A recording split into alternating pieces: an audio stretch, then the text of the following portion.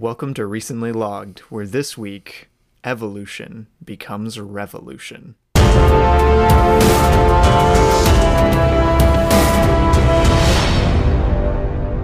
Oh, those crazy apes. Those crazy apes. What are they up to now? Wow. Hello, everyone. Hi. Here we are. Welcome to Recently Logged. Oh, no. My name is Robbie. And I'm Micah. And together we talk about apes. We make it a movie. We make the movies. Yes. Yeah, this week we're starting. We've taken a short break over the past, week, 2 weeks. I don't remember how long it's been. I think it's just been a week. Yeah, I think it's just been a week. We took last week off due to schedule. But today we're coming back and we're starting another series of episodes covering a franchise, or in this case, just a trilogy of films. Yeah, I think this is the first trilogy or series we've done this season. Yes, this will be the first one of season 4. Which it feels weird that we're in season 4. That's right. Weird. I mean, we've been doing this for almost 4 years. I thought of this like season 3 part 2 and not season 4, you know? But yeah, we're starting the Planet of the Apes trilogy. The new one. The new one. The newer one, anyway. The newer, well, I mean, it's the newest. I mean, I guess they are the newest at the moment. But the 2011 onward. 16? I think it's 2016, was the last one. But yeah, that series of films, we are going to be covering them, starting with, obviously, the first one, Rise of the Planet of the Apes. Not Dawn of the Planet of the Apes, mind you. It's so confusing. Of the Planet of the Apes. Wouldn't you think the dawn would be first, and then it's like the apes are dawning? They dawn, and then they rise. But no. And then they war. But no, it's rise, they rise, then they dawn. Then the dawn. Then they war. Confusing. Though I guess, I'll get into that next week. But yes, before we get into our thoughts on the movie, we're going to go over some basic facts so you guys know what the heck we're talking about. Yeah. All right. Rise of the Planet of the Apes is a 2011 movie rated PG-13. It's an hour and 45 minutes. Its little IMDb description is, a substance designed to help the brain repair itself gives advanced intelligence to a chimpanzee who leads an ape uprising. It was nominated for 1 Oscar for, as you may have guessed, Best Achievement in Visual Effects or whatever. I would hope so, yeah. It stars James Franco, Andy Serkis, Frida Pinto, maybe? Yes. Karen Knovel as Maurice. Heck yeah. Maurice is the MVP of the franchise so far. So. It's directed by Rupert Wyatt. Yes. Written by Rick Jaffa and Amanda Silver. Based on a book by Pierre. You're in French, Ruby. What's that last name? Pierre Boulet. Boulet. Yes, that's how I would assume you say that. Also, cinematographer Andrew Lindsay, I believe is how you say it. He shot the Lord of the Rings franchise. Oh, cool. Fun fact. I feel like I know. And a bunch of other Peter Jackson films. Yeah, I was about to say, I feel like I know the composer too. Patrick Doyle. Yeah, Patrick Doyle. He's worked on some Marvel movies, I guess. I was about to say, I mostly know him because of his Marvel work, like for Thor and stuff like that. Yeah. Oh, he did the Hamlet one, Hamlet score. He's done a lot of Branagh movies. Yeah, that makes sense. Which, I mean, the Thor movies are. Oh, yeah, I didn't even think about that. I was like, wait a minute. But yes. So that is Rise of the Planet of the Apes. I'm assuming it was always meant to be a trilogy. Oh, yeah. Yeah, I was like, I can't imagine they just made Rise of the Planet of the Apes. No, they made this and they were like, yeah, that's it, buddy. They were like, I better hope this performs well, otherwise you're not getting another one. But yeah, so it's the first in the trilogy, and we're about to talk about it. Here we go. I have found unfortunate news in between our break there. What? Okay. Unfortunately, the writers who wrote this movie also wrote the live-action Mulan, and I don't know how. If the live-action Mulan, he even had an ounce of the humanity that is written into the character of Caesar in this. Dude, the brotherhood and everything that comes out with these movies, and Caesar as a character, even though he barely talks. Good stuff, my man. How did they write Mulan? How did they do it? Just blame Disney. Yes. I mean, that's what I always do whenever a problem arises. Dang it, I just blame Disney. But yeah, let's get into what are we talking about? What are we saying? We're talking about Rise of the Planet of the Apes, Micah. Yeah, but what are we saying? A very good movie.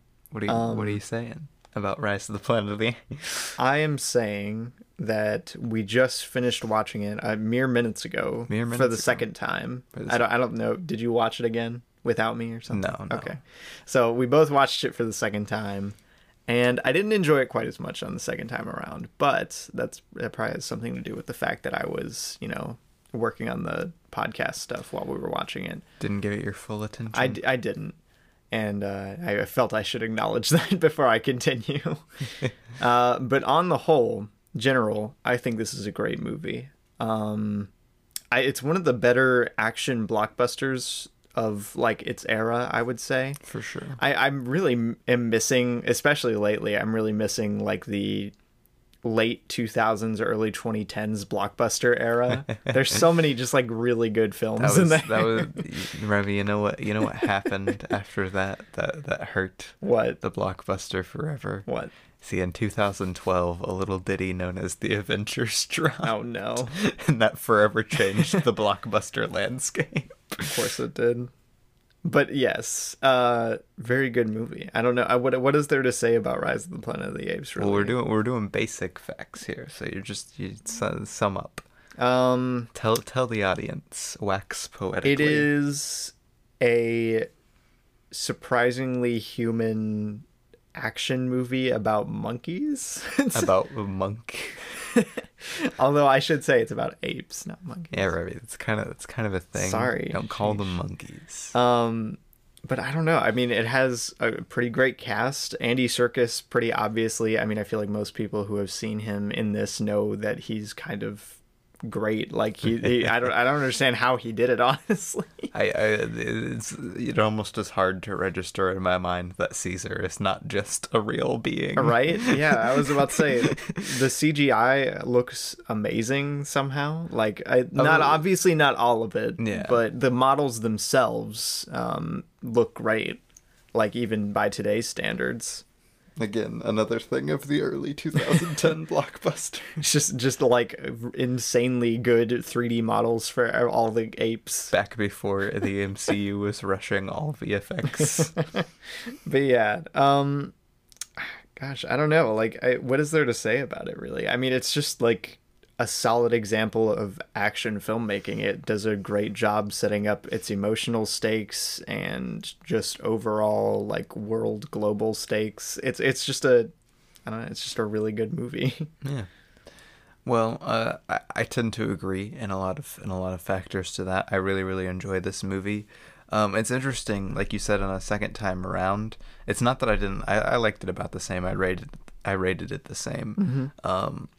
But like, I guess with seeing the second one already, it kind of like was reframed a bit, and it reminds me of a lot of the things that I like so much, specifically about like the latter half of this movie and the first half of the second movie. Yeah, like really just the good Caesar content, because like literally I would take an entire just like tons of movies just like Caesar hanging out and like starting revolutions or something. It makes me sad that there isn't like more than just these three movies. Yeah, but this movie itself is really, really effective at delivering kind of like the small stakes to rise up towards the end. It doesn't really lose my interest at any point. The beginning is a little slow, yeah, but outside of that, especially once Caesar gets sent off to the what would you call that, like shelter? I guess it's more of a nursery, I guess. I don't know. I have no idea what you'd call that. Once he gets sent there, that's when the movie like kicks into high gear. Yeah. But at the same time, the James Franco stuff and all of the human character work works really well, which is a rare thing for a movie like this. All right.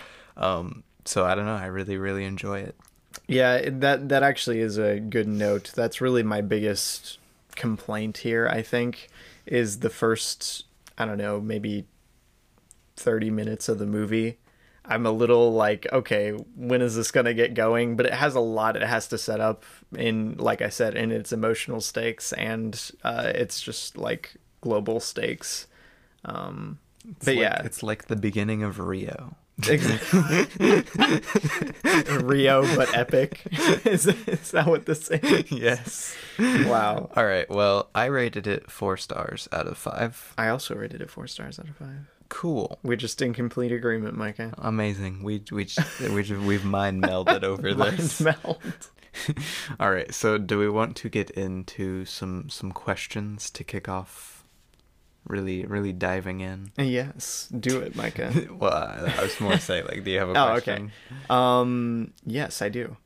What is your favorite character in this? Because I think its character writing is really like one of its biggest strengths, just as a movie. I mean, my favorite character is Caesar. I don't think that's hard. I mean, he's an extremely well written character, but he's the main character. He's the main focus. We stick with him more than any other character. Yeah. But the way it kind of takes his character and the way it kind of uses from like young Caesar, like from when he was first born, to when he hits like the adult stage, which they change models for, because I don't think the previous model actually really uses Andy Serkis's face at all. Yeah. I think it only happens once he becomes like adult Caesar. And even just the transition from like his more like ape-like features to his more human-esque feel as he gets like older and everything feels really natural and like perfectly blends with how his character grows throughout. Yeah, absolutely. Favorite side character then, because obviously Caesar's. I mean, like. Okay, but like favorite real side character or just favorite side character? My favorite side character is Maurice. Okay, good. Yeah, but Maurice has no real characterization in this one. Maurice isn't really a character until the second one. True. I just like Maurice.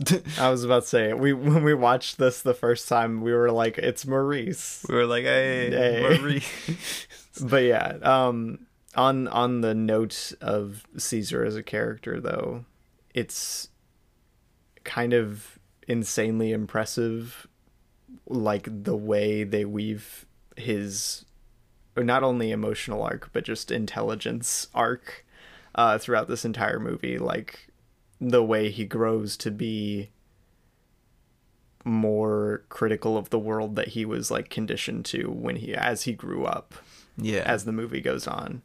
Not only that, but just the way that his thinking adapts in general feels so natural in progression from like the initial like attack on the street with what's his face, and then like as he grows and like gets more, and like his plans as the movie goes on are like get really complicated. Yeah, and like it's really like he like just good ideas and good leadership things, and it's really like insane because they pretty much never talk, right? Except for a couple moments, which I'll get to those moments, and when they do the sign language stuff between him and Maurice, and like for no talking apes and most of the like all of them just like I don't know, the way it gets you into the story and you feel for all of them. It's the apes together strong thing. The apes together strong. Like it's insane how like understated almost it is what this movie accomplishes through its second act especially. Yeah, and I mean once it's done with its first act establishing all of its world and ideas and everything like that, you mentioned how good it was at raising the stakes throughout the story, and it is. Like, that's really the biggest testament to it as an action blockbuster is it's just really good at raising its stakes. Yeah. Though I still find it funny, like, what it leads to in the next movie in terms of, like, big overarching story. Right. But no, the bridge finale is such a good finale. It's not too much, but it's not like it's such a good culmination of both Caesar's leadership and just the action of the movie. Right. My goodness. Delicious. I dare say. Do you have, to kind of lead off of some of the thoughts I was having with this, do you have a favorite scene or sequence? Because I have a favorite scene. Oh, man.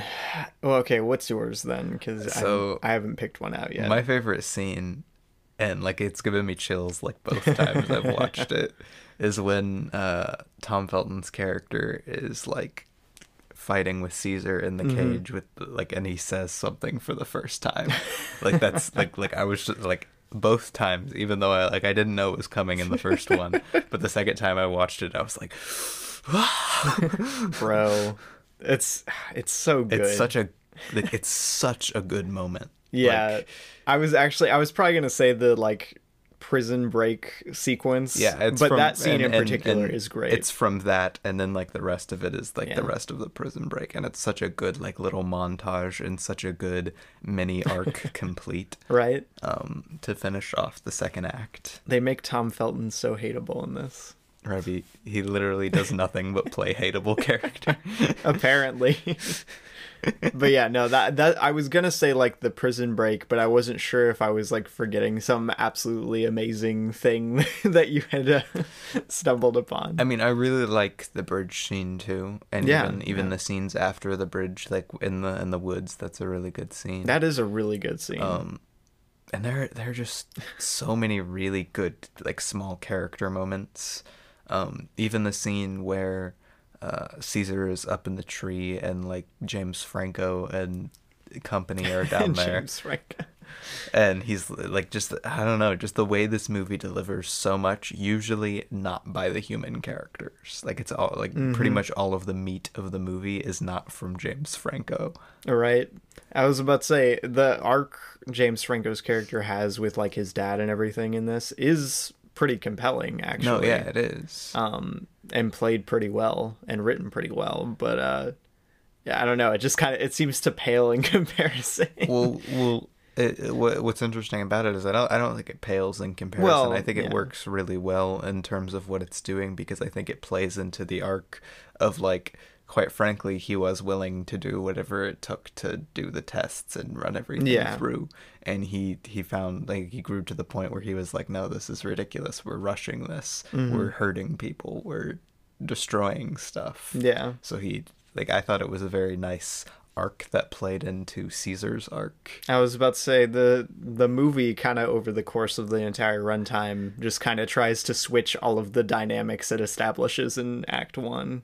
Essentially, which is cool, but again, unfortunately, I don't know what it is, but like Act 1 just isn't as engaging as it should be. Because like on paper, I'm like, yeah, this is really neat. This is cool. I like this.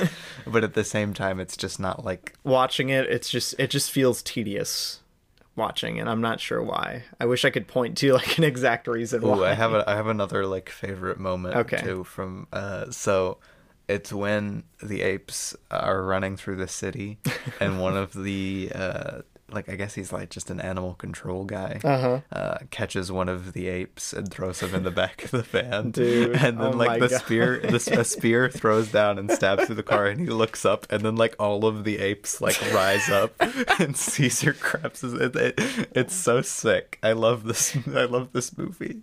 Anytime it goes like full on action mode, it's like, for some reason, it's like the most epic thing of all time. Right? Like, this movie is unnecessarily epic in all the good ways.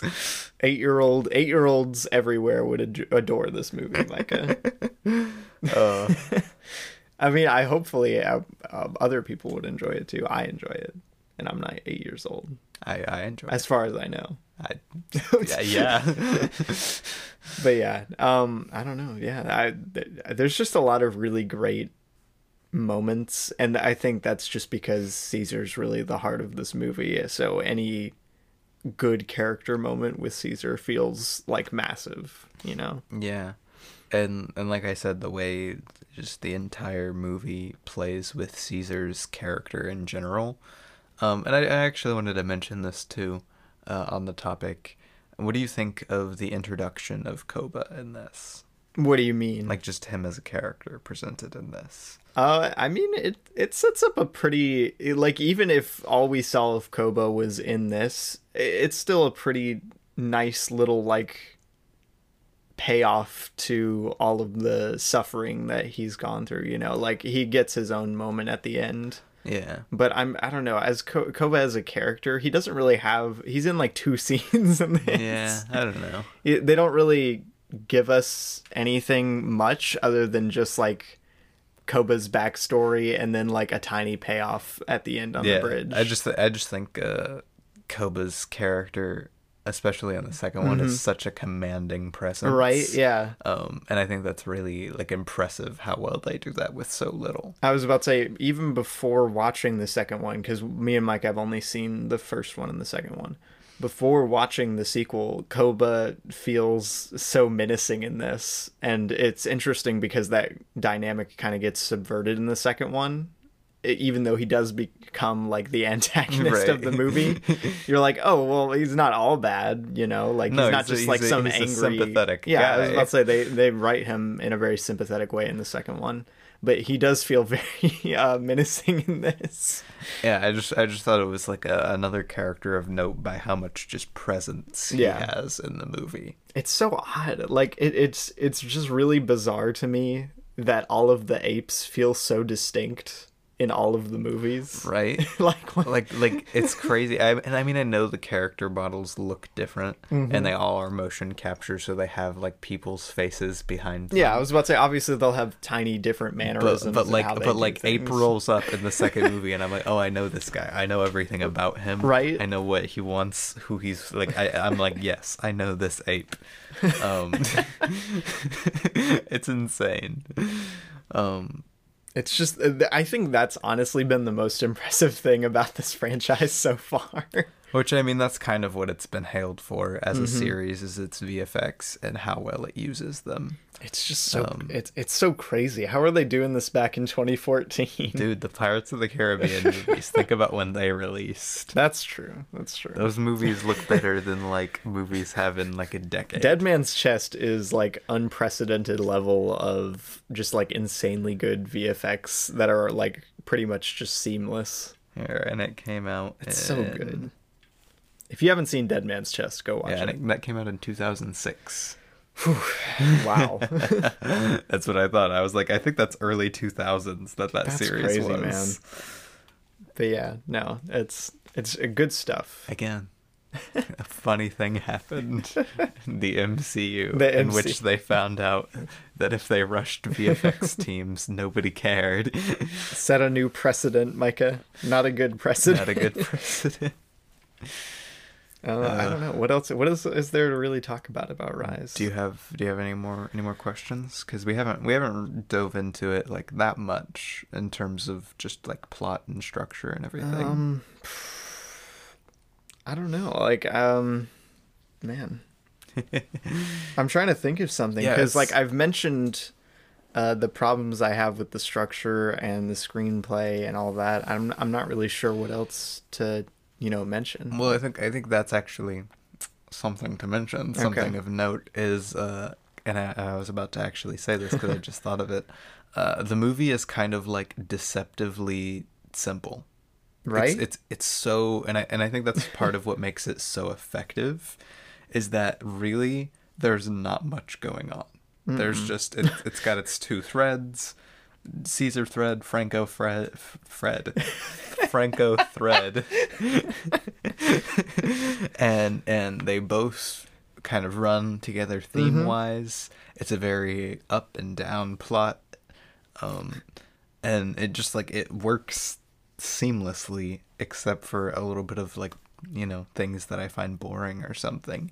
But as a story structure, it's really kind of impressive how simple it is. I actually am recalling now, actually, because I did a help me recall screenplay like course studying some screenplays, and they actually used Rise of the Planet of the Apes as one of their examples. And I'm like, it's interesting because this feels like almost like a kid's movie screenplay in a way, because it's just so it's like cut and dry. Like it's like here's Caesar, James Franco. They both have very clear arcs, and there's like a very clear bad guy. There's a very clear break in each act. Yeah, very clear break in each act. It raises its stakes very clearly. It's not a very subtle screenplay, but it packs a good punch. Like you said, its simplicity is really kind of a strong factor of how well the movie operates, Which is actually one thing I'm kind of disappointed in the second movie, but we'll get into that when we talk about it. Yes. But no, yeah, I don't know quite what else to talk about with it, Right. because like that's really all there is. There's fantastic performances. I think all of the cast does a really good job, not even just the mocap cast. Absolutely, yeah. I think the action is really impressive, and it looks really good. There's great physicality to the action, despite Absolutely, the fact yeah. that most of it's done with CG creatures. It's so crazy. They, like you said, they have such a physical presence in the movie. It's kind of bizarre, really. No, and except for in a couple scenes, because there are a couple scenes where it's noticeable that they're just like CGI. Yeah. It's still not the greatest not in this perfect, movie. I think yeah. in the next movie it looks like almost completely seamless. I don't even know what I'm gonna do when I get to war, Mecca. It's gonna be But crazy. like watching this movie, you really do like forget that like these aren't just creatures that Right. exist. It's crazy. Like from their physicality on the fight scenes to their presence with the actual human actors on screen. Yeah. Like that shot where Caesar at the very end leans in and whispers into Franco's ear. The presence of him is there. You're not like, oh wow, look at this, something is leaning in front of it. You're like, yeah, somebody is like there. Yeah. No, that actually is a really good note, though. The cinematography in this is outstanding. Just from that side, anyway, like integrating it technically with the mocap, CGI, that sort of stuff. It's pretty breathtaking. Yeah, and it's actually interesting because, again, I feel like the cinematography in this movie is rather simple, rather plain. It is, yeah. But It's functional. But I do think the cinematography gets a lot better in the next one. It is, yeah. I was about to say the general shooting of it is, I think, a much better in the second one. Yeah. Anyway, do you have any more comments to add? No, I'm actually pretty satisfied. That's actually my, like, pretty much all of my thoughts I have about this movie. It's like you said, it's a pretty cut and dry, Yeah. simple movie, but it's very good at what it does.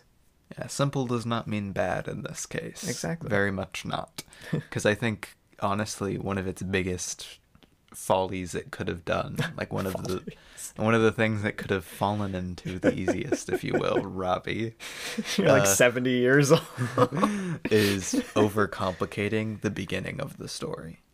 Yeah. Especially as a trilogy, and it's very clearly made as a trilogy. To make this one be overcomplicated and not just cut and dry, get to where Caesar needs to be, Right. and get to where we need to be emotionally with all of the characters. I think it could have really been a muddled start for the trilogy. Yeah, I was about to say it does a surprisingly good job as just a standalone movie, but it also works as a really good jumping off point with all of its world building and character stuff for the second one. Which again is one of the reasons I like talking about like series on the podcast, is because I do like actually talking about how they relate as a series. And I think this, as a very simple start, is very, very effective. Yeah. Absolutely. And again, we haven't watched War yet. We're gonna try and watch that sometime soon. Yeah. At Goodwill, I bought the Blu-rays for these. And it was like a Blu-ray pack, but I'm guessing it came out like after Dawn released, so it was just the first two. Yeah. But yeah, that's really my thoughts. Again, I rated it 4 out of 5. As did I. Very good movie. Yeah. A little not perfect. Not perfect. Not as effective as it could be, but still an extremely fun, extremely enduring, insanely impressive on a technical level movie. Absolutely. Yeah. So I guess we'll go ahead, and now that we have discussed the Ape movie, Micah, the first Ape movie, first Ape movie, the original Ape movie, right? The OG Ape. We need to watch the old Planet of the Apes. No, I don't want to watch the old Planet of the Apes movies. You think it'll taint your vision? Okay, so I don't want to watch the really old ones because they look bad, and I don't want to watch the Tim Burton one because of Mark Wahlberg, and it also looks bad. Oh, that's true. That is true. That's a valid reason to not want to watch the Tim Burton one, honestly. But yeah, we're gonna go ahead and get into our next segment. All right, we're going to be moving into our What We Watched segment. For those of you who are new to the podcast or have just never listened this far before, because this is like our shortest episode ever. That's not true. The What We Watched segment is just a brief little thing at the end where we talk about everything that we have watched movie-wise since the last episode. So we're going all the way back to the 25th of April of April of 2022. of 2022. And we're going to talk about all the movies we've watched since then. Yes. Starting us off with Leon the Professional on the 25th. Leon the Professionnel. 1994 film. Luc Besson. Yes. I don't know if he's actually French. Natalie Portman's first role. And the He is first French. role I have liked Gary Oldman in. Dude, Gary Oldman is outstanding. He's kind of in this. killing it here. I gave it 4 stars. It's a weird movie. I think the more you look into the movie, the worse it gets. But as a movie, if you block out everything else about it, it's very enjoyable. I was It about to has- say, it has great action, great tension, great performances. absolutely, yeah. I honestly cannot believe how young Natalie Portman is here. Dude, okay, so Gary Oldman is giving like the performance of his career, and Right. Natalie Portman at age 13 is matching. Matching. I don't. It's kind of bizarre, really. But yeah, if you can separate art from the artists in this case, and just enjoy Leon the Professional as a film, a work of film, then I think it's fantastic. It's one of the better action movies of the 90s.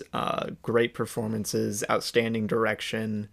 I don't know. What else is there to say, really? It's just a really solid film. Yeah, no, like it's well made, but I still yeah. Yeah, no, it's just kind of icky the more you dwell upon it. But on its own merits, great stuff. I gave it a 4.5 out of 5. And then on the 26th, I watched Swan Song for the first time. We watched Swan Well, I was gonna say for the first time, but you watched it for the second time Yeah. with me. So. Which shout out to Swan Song. Shout out to Swan Song. Mahershala Ali's first lead, Yeah, and it was outstanding. He needs to be casted more. right. I love him so much. This is a great movie. I can't believe people don't like this that much. Right. Like, it's it, got a decent. It has a average. generally positive reception, but I think it's like I don't know. I gave it a 5 out of 5. I think it's pretty much perfect. Yeah, whereas most but- people I know are like, "Wow, that was cute." Exactly. 3.5. Yeah, I was about to say most people seem to think it kind of under delivers on its premise and is just vaguely uninteresting most of its runtime, which I don't find that Yeah, to no, be I true. I think it connects really extremely well emotionally. I think it's really well paced. I think it looks beautiful. I think Mahershala Ali gives an outstanding performance. Right. And again, like the way that it plays off, and I never like with its sci-fi concept, I never like question the fact that like so it uses its realism feeling that it goes for very well. No, absolutely. I think its strongest elements are really how grounded it is emotionally and how great the performances are here. Even Awkwafina's good in this. Right, a rare win for Awkwafina. Although whenever Awkwafina is given a serious role, I feel like she's actually pretty good. She needs to be exclusively cast in dramas. Yes, that's really the real lesson here. I gave it 4.5 stars. I give it a 5 out of 5. I think it's. I honestly don't think I, there's any huge substantial problems with it. I cried. Of course, you cried, Micah. Who didn't cry? Then on the 29th, we watched Family Guy Presents Blue Harvest. Yes. For those unaware, I think I actually started sometime after last week, or like the last episode we did. I started watching Family Guy like a lot, so I ended up watching like all of the specials along with it. And Micah joined me for this. This is about what I would expect from a Family Guy parody special. Yeah. I don't know. It was. There's fine. there's some It's pretty funny fun. there's some funny jokes. Yeah. There's some decent like fun stuff in terms of like parodying, Satirizing. sure. Much easier to say. Star Wars, and like but like not all of it works super well. There was a lot of jokes that didn't land in this Yeah. more so than I think in a normal episode of Family Guy. Yeah, no, I think it's like B tier Family Guy, and like it's all right. It's Yeah, pretty it fun. was fine. It was there. Yeah, I gave it 3 stars. I gave it a 3.5. I thought it was fun. I don't Yeah, know. it's fun. Yeah. Then also on the 29th, we watched The Age of Innocence, Yeah. Martin Scorsese. Another Scorsese down. I don't know, down what? I don't have a good metaphor. And I guess this is down the hatch. Down the hatch. I guess this Doesn't is make my any second sense. hot take, because I thought this movie was like practically perfect in every way, and amazing. It is very and good. extremely effective, and it's like, I mean, it's a Martin Scorsese movie. It's got like a high average and everything, but most people I know are like, yeah, this is really good, but it's not like top tier Martin Scorsese or anything. I don't think it's top tier, but I think it's like not S tier, it's A tier, you know? Yeah, I don't It's know. that kind of. I think it's technically like on a technical level, I should say, like on a technical level, Mm-hmm. one of the most impressive and together and dense movies I've ever seen. It's incredibly dense, man. Um, and I think it uses that almost suffocating denseness to a really effective effect for me emotionally, because I got really emotionally connected to the story, and I think that's what a lot of people, from what I've read from other people's like reviews and stuff, didn't get from the movie. Yeah, I felt the suffocation, just not the connection to really any of the characters all that much, you know? Yeah, because I mean, the suffocation is supposed to get you into like the mindset of the romance. Yeah, because they're yeah. being, No, I get that. it's Like on gonna- a brain level, I'm like, yes, that makes sense. But no, I don't know. I really connected to it. I'm looking forward to rewatching it, honestly. Daniel Yeah. Day-Lewis gave a great performance. I mean, shout out always, to him. yeah. We watched it on his birthday, actually. Yeah, That we was did. that was the whole idea. Winona Ryder is kind of laughably not in the movie much. I really funny. thought she'd be in it more. But no, I loved it. I gave it 5 stars. I gave it a 4.5. Great stuff. The more I watch of Scorsese, the more I'm like, wow, he's a good director. He might be a good director or something. Then on that night of the 29th, we watched boy. Now You See Me, Now You See Me. 2013. Yeah, Oof. Jesse Eisenberg. You know, I would want to do an episode on this. I think we should file this under movies. I think there's a lot to talk about. That's 'Cause funny. this is something. It is something. I don't think it's a good something, but there is a lot of that something. This feels like a Black Eyed Peas movie. Does that make any sense? No, I'm following here. Like I don't know how to say it. Yeah, I didn't like it. I thought, again, a lot of people are like, oh, it acts like it's smarter than it is. But I don't even think it thinks it's smart. I think it's just like, it's the Razzle Dazzle song from Chicago. Right. Dude, it's so weird. Like I saw this used in a video essay as an example of how not to do a plot twist.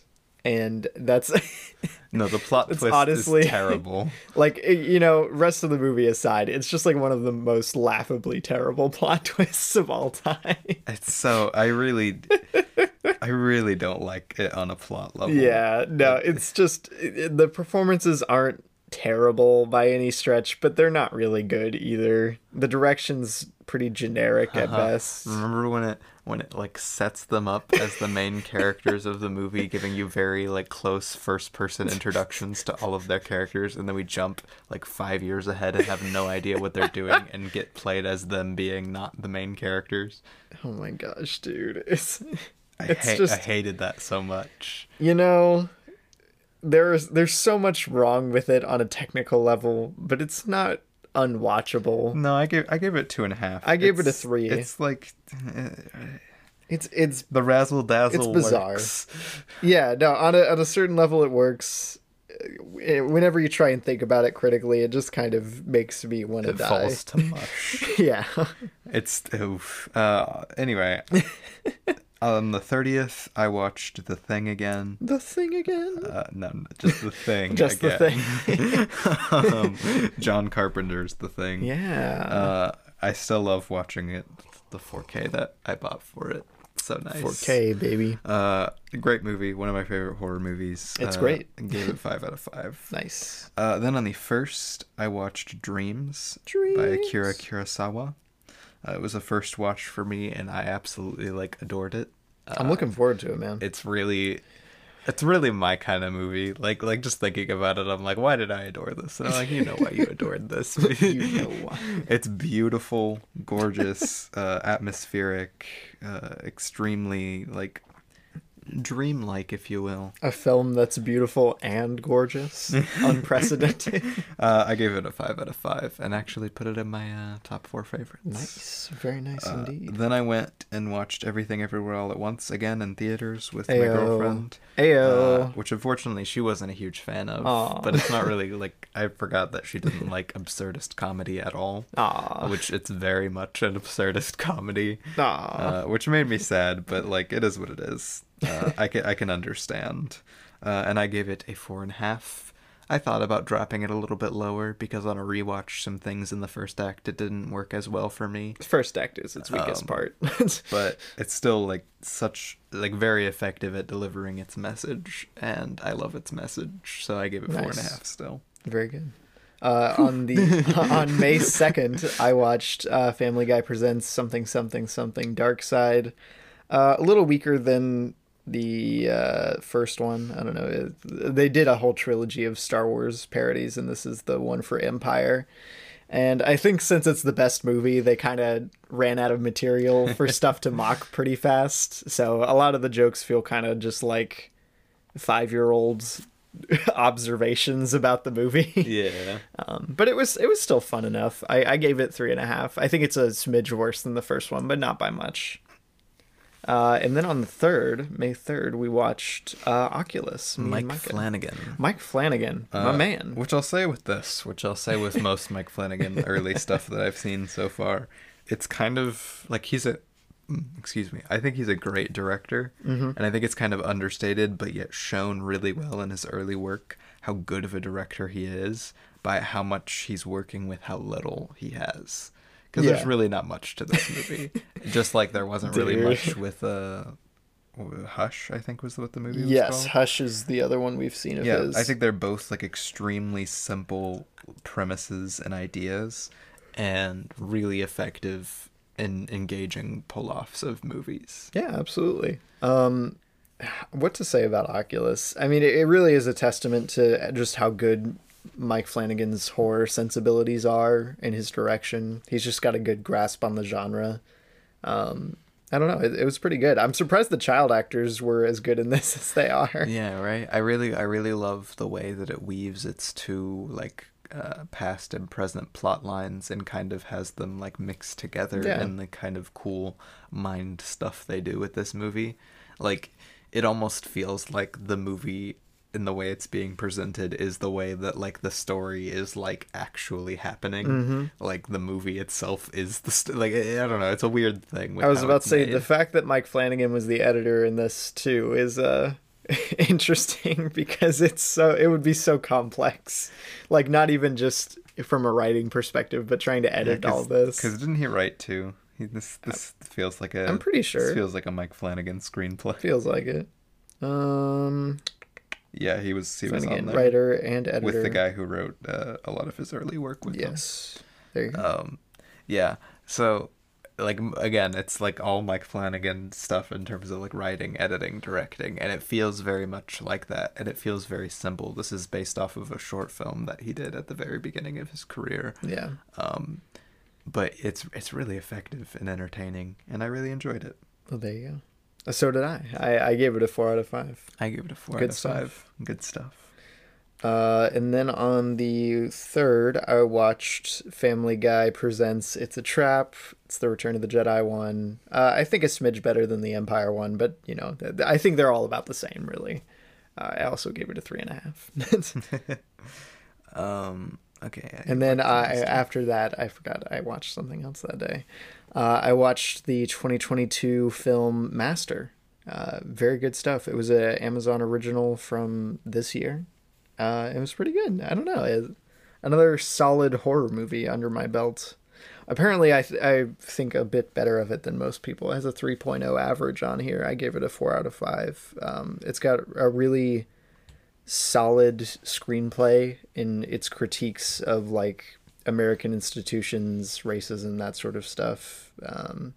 But a lot of its horror elements kind of feel half-baked. So, But I enjoyed it. I thought it was pretty great. I give it a 4 out of 5. Nice. And then on the 4th, I watched the entire original trilogy for Star Wars. Got 'em. I won't talk about them too much. I very much enjoy Star Wars, but I hadn't been happy with my ratings for Star Wars for a while, and I hadn't seen them, like, these movies in a while, and it was May 4th, so why not? Why not? My biggest hot take is that I guess it's a hot take.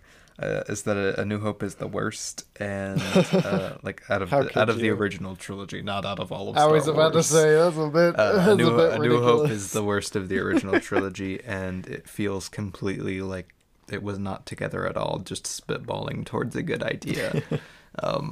Which there's a lot of really good elements in it. Don't get me wrong, Indeed, but like there are. especially on a writing and structural level, I think it's kind of a mess. But I still really enjoy it. I give it 3.5. But it's our mess, Mike. I gave Empire Strikes Back 4.5, and I gave Return of the Jedi 4.5. Empire should have been. Empire still has problems, Rebby, especially in its structure and pacing. I watched Return of the Jedi with him, and I gave it a 4.5. I actually upped it a bit. I did like it and admire what it was doing a lot more. On Return of the Jedi. Return of the Jedi is my favorite. I've always liked Return of the Jedi. It's just it had always been my least favorite of the original trilogy. I just was a little bored for a lot of its runtime. Most of the time I watched it, but I liked it this time. 4.5. Good stuff. Then the next day I watched. On the 5th, I finished up Moon Knight. I have yet to finish it. I think I give it a 3.5, but then I lowered it to a 3, and I'm still thinking about giving it a 3.5. I don't know. It's a very weird series. It's it's almost entirely carried by its really good performances from its leads. Yeah, pretty much entirely from what I've seen. But I don't know. It's fun, but it's just not very good. Pretty much entirely carried by how great the Moon Knight's costume is. Ooh, the Moon Knight costume. Also on the 5th, I watched The Quick and the Dead. Ayo. Fantastic movie. Great film. Very, very good. One of my favorite, probably my favorite Western. Yeah, one of my favorite movies. One of my favorite Westerns. It might be my favorite Western. I'm not entirely sure. Yeah. Then on the 6th, I watched Mikey and Nicky for the first time. Mikey and Nicky. I bought the Criterion for it. Nice. Very, very cool movie. Insane how like enduring it is on a realism level. Shout out to Peter Falk. The entire movie is literally just about how great of a guy Peter Falk is. Nice. I can get down with a movie like that. I gave it 5 stars. Good. Then what did we watch, Robbie? On the 6th, we went out to the theater and we watched new Marvel film, like a Doctor Strange in the Multiverse of Madness. I thought it was and the Multiverse of Madness. Apparently, it's in the Multiverse of Madness. Interesting. But anyway, it was new Marvel movie sequel to Doctor Strange, directed by Sam Raimi, which I'm a big fan of. And it was pretty good. It was great. I thought it was great. Pretty good. Definitely A tier MCU if we're talking franchise wide stuff here. Yeah, I just wish it was made in the early MCU because then I know I would have it wouldn't have had a lot of the elements that I think really bring it down. Yeah, I don't think it's fully together on a writing level, but Sam Raimi's direction's a lot of fun in this. The performances are really good. Again, one of the biggest praises I've heard for the movie is just that it did something that especially later phase MCU movies don't really do, and it was just have a simple, straightforward plot that allows you to get really into a lot of the stuff, have a lot of fun with it, really enjoy actually what's going on, and also just have a good ending, which very few MCU movies recently have had. Yeah, absolutely. I don't know. It's a very refreshing movie amongst the Marvel crowd as of late because what do we have? We have like Black Widow, Eternals, Moon Knight. Those are like the recent ones, and this is just leagues better than those in my mind anyway. I gave it 3.5. It still feels pretty flat in a lot of ways to me, especially on a visual level, which made me sad. Oh, come on. The cinematography was the cinematography is good. That's not what feels flat about it. Okay. I was about to say, this is like the best cinematography in the MCU, Micah. You're not going to find better stuff. It's so kinetic. What'd you rate it, right? I gave it a 4 out of 5. And then on the 6th as well, we watched Stay. Stay. A Mark Forster movie. Yes. Weird director. But I really, really loved what the movie was doing. It's got Ewan McGregor, Ryan Gosling, and that's enough for me. Wow. No, yeah, I think it's a very interesting and unique movie, while also feeling a little overdone. Yeah. No, I mentioned in my review that this like niche genre of film where it's meant to be very disorienting and like kind of, I don't know how to say it. Abstract. Yeah, is really more the abstract. Best way to put it. It becomes very irritating very fast if it's not going anywhere. And this is the best job I've seen of that, but it still suffers from that a little to me. I think that's one of its biggest problems. Yeah. But I really, really was engaged for most of it. And I love, I don't know, I really love kind of disorienting, abstract, unexplained storytelling. Yeah. And I think this does a really good job with its storytelling. Which again is usually where a lot of these, because again, if they become uninteresting, they become insufferable. Yeah, I was about to say they're like the most annoying movies to watch. But I think keeping this a thriller helped a lot with it. Yeah, absolutely. And I don't know, I just really enjoyed it. I enjoyed the performances. It was fun. Yeah, I mentioned in my review some good visual ideas here that are executed pretty well, and a lot more involving emotionally than I expected. Good And stuff. I gave it a 4.5. I gave it a 4 out of 5. I thought it was a lot of fun. Good fun. Then on the 7th, I watched Drag Me to Hell, Heyo. Sam Raimi horror movie. Looking forward to that. Weird movie.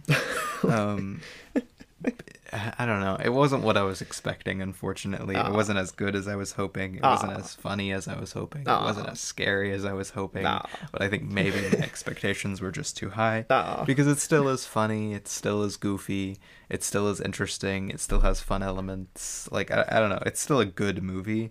It just was not nearly on the level I was hoping it was. And it wasn't even on the quality level that I had, like, set in my mind from Sam Raimi.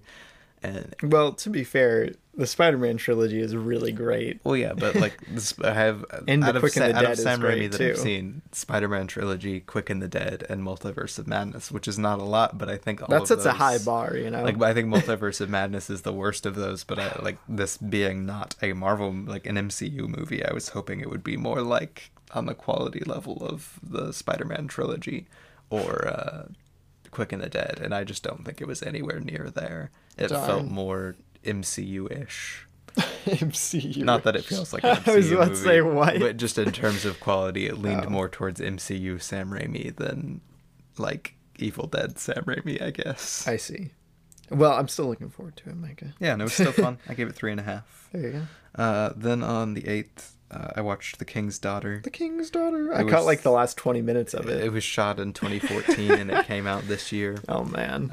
It was not good, but it would have been at home in 2014. It's kind of like from what I saw of it, it just does not get like the basics of filmmaking, No, it like really on a doesn't. cinematic language level, and it's just really like boring because of it. Yeah, even on even from like TV show filmmaking, Uh-huh. this thing would just not know what it's doing on an editing and It did cinematography not level. know what shot it wanted to use for anything, dude. Come on. And beyond that, the story is kind of stupid and doesn't make much sense, and the performances really aren't that great, and it's just not good. I give it 1.5. Yeah. Then on the 8th, we watched Cyrano, Cyrano, the new one, the new one, 2021. Peter Dinklage. Joe Wright. Yeah. It was It's Cyrano. Yeah. I don't know what to say about it really. The two leads, Peter Dinklage and Haley Bennett, are they great kill here. it. They kill it. Honestly, when this movie just lets them just sit down and talk, that's like a 4.5 star movie. Yeah, the rest no. of it, like literally that's what I was saying. Like anytime there would be like a really good conversation between two characters, they'd be going at it. It would be engaging. The performances would be shining. Peter Dinklage is like one of my favorite actors out there. And like then, for those of you who don't know, this is a musical. musical. And I don't know all why of its it's a musical musical. numbers suck. Like not even like they're not even the worst things you've ever seen as musical numbers. I was about to say there's like one or two that are actually pretty solid. But they feel so hollow because they just feel slapped on. Yeah. B, they have no place to be here. They have no reason. They have nothing. They're adding They nothing. don't add anything. It's really awkward every time one of them comes in. Mm-hmm. And, like, it really detracts from everything that I was enjoying about the movie. Right. Yeah, no, I think, honestly, remove the musical element from this and it would shoot up maybe a whole star or a half star. I was about to say, I'd probably give it a 4 if it was just, like, as solid as it is in those certain moments when it just doesn't have anything else going on. The final scene in this is so good until they start singing. Dude, I'm like, I laughed when they started singing at the end because they were actually delivering, like, outstanding performances. Oh my gosh, this is so good. Like, I was, like, locked in, and then they started singing and I was like, oh. Right. I think I'm irrationally attracted to Haley Bennett, like an irrational amount of attraction to Haley Bennett in this movie. It's kind of weird. She looks so good here. She does. Not to really mention good. She's killing the acting game. No, she's again. The leads' performances Exactly. are just outstanding. Maybe it's not irrational. But it still makes me really sad. Yeah. But that one action scene in the alley just made me want there to be like a Peter Dinklage like pirate movie or something. Like the editing was really bad in that. No, it was terrible editing. It wasn't that. It was just I just want like Peter Dinklage like fencing and swinging from stuff. The editing was terrible in that scene. But yeah, Cyrano, fun movie, not perfect by any stretch. I gave it a 3.5. I gave it a 3. There you go. And then we watched Rise of the Planet of the Apes mere this morning, hours ago. It was like an hour ago. Like an hour ago. But yeah, that's what we watched. I think we might have spent either equal or more time talking about what we watched. Probably more. I think it was more. Rise. But that's okay. That's fine. We watched a lot. We took a week break. We'll come to terms with that. But thank you for joining us. We'll catch you in the next episode. I'm not sure if we're going to go straight into Dawn or if we're going to try and slot something in between. But yeah, we'll probably have like a break, like something else, and then this. That's what we've done typically with our series. But we don't know. We don't plan that much. Right. Dude, we don't plan at all, really. But go watch some good movies. Go watch The Age of Innocence. Yeah. Go watch The Quick and the Dead. Absolutely. Dreams. I'm trying to think of a good recommendation. Swan Song. Mikey and Nikki. Yeah. Go watch good movies. Go do it. Do it. Do it. Do it. Do it right now.